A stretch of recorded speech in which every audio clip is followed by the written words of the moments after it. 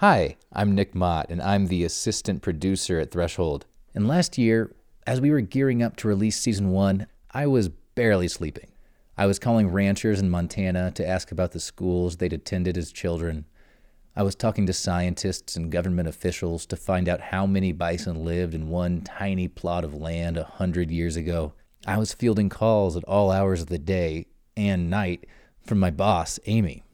I started at Threshold a year and a half ago because I believed in telling environmental stories in a way that touched people on a personal level and went way deeper than anything else around.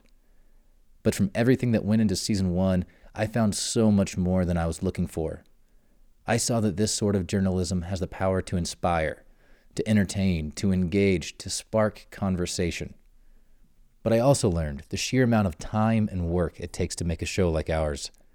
We're producing Season 2, and we're going even bigger.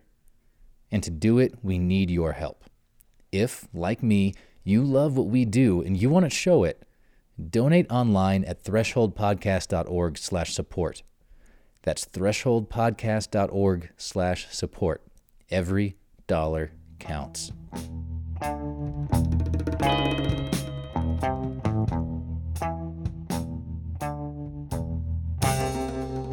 For our second-to-last bison-related extra, we're featuring Dustin Ranglack. He's an assistant professor of biology at the University of Nebraska-Kearney. Dustin's one of the country's leading experts on a wild bison herd hidden deep in the Southwest, in a place called the Henry Mountains. About 350 bison roam these canyons and hills, and Dustin calls them the crown jewel of bison conservation. It's an area so remote, they were the last mountains in the lower 48 to be added to a map. And Dustin spent months among the bison of this rugged range.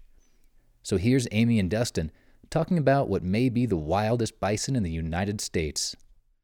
So tell me about the first time you met the Henry Mountains herd. The first time we actually caught a glimpse of the bison, it was just quite an exciting thing to see these just enormous grazers, these animals out here on the landscape. That it was just in such like a wild setting, because the Henry Mountains, it's just dirt roads, really rough, really rugged. The only place I had seen bison before were in Yellowstone, where when you see them, you're one of 100 cars piled up watching these bison. Here, we were just bouncing along in a pickup truck, and there's some bison, and they were taking off running away from us as soon as they saw us there. There were so many times where I was the only person.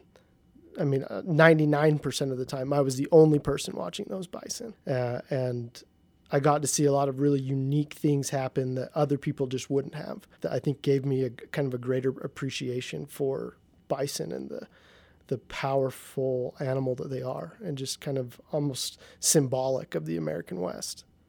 Can you tell me about when you say you got to see some unique things happen that most people don't get to see? Do any particular stories come to mind?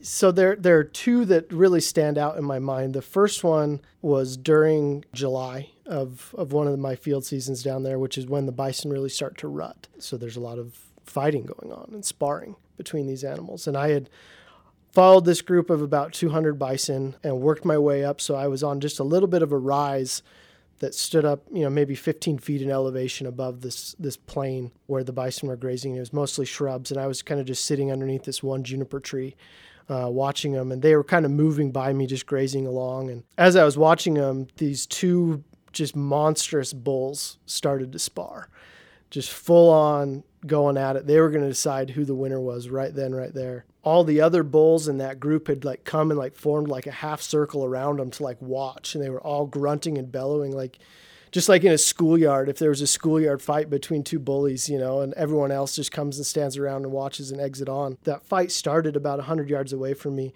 and it just moved closer and closer, and I had just become so enthralled by what I was seeing. I had stopped collecting data. I was just watching, and suddenly I realized that they were actually only about 20 feet from me, just at the bottom of the hill that I was standing on. One of the bison started to push the other one up the hill, and they were about to end up just sitting in my lap. And so I had to jump up and run.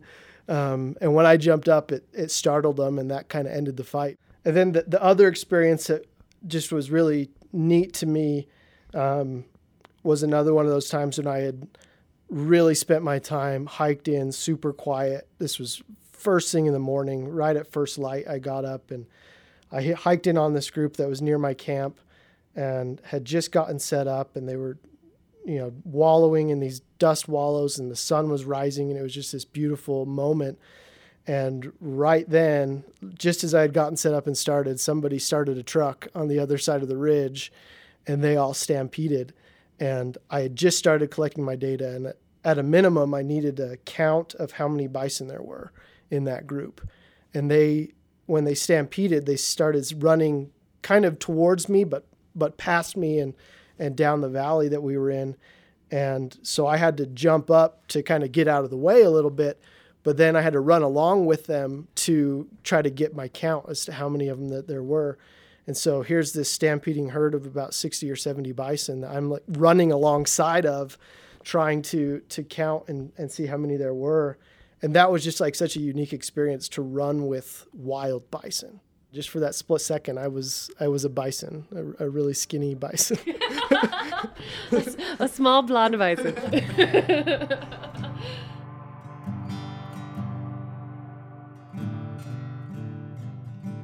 What is it when you think about, I kind of love bison? Like, what is it that you are thinking of?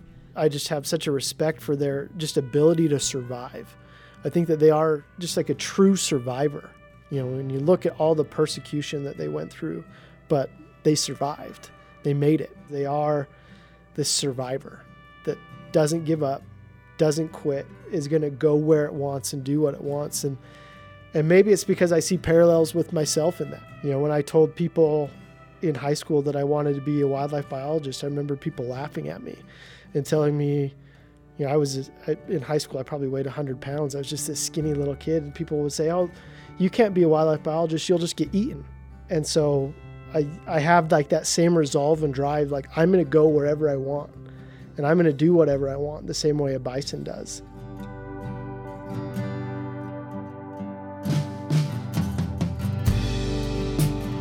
They are a wild animal, and it's a common saying in the bison world that you can get a bison to go wherever you want as long as the bison wants to go there too. And that really just depicts, these are stubborn, bull-headed animals that are going to go where they want and do what they want when they want. And something about our society does try to squash that. That's kind of our Western ideas, is that, man has governance over nature, and it's our job to control everything.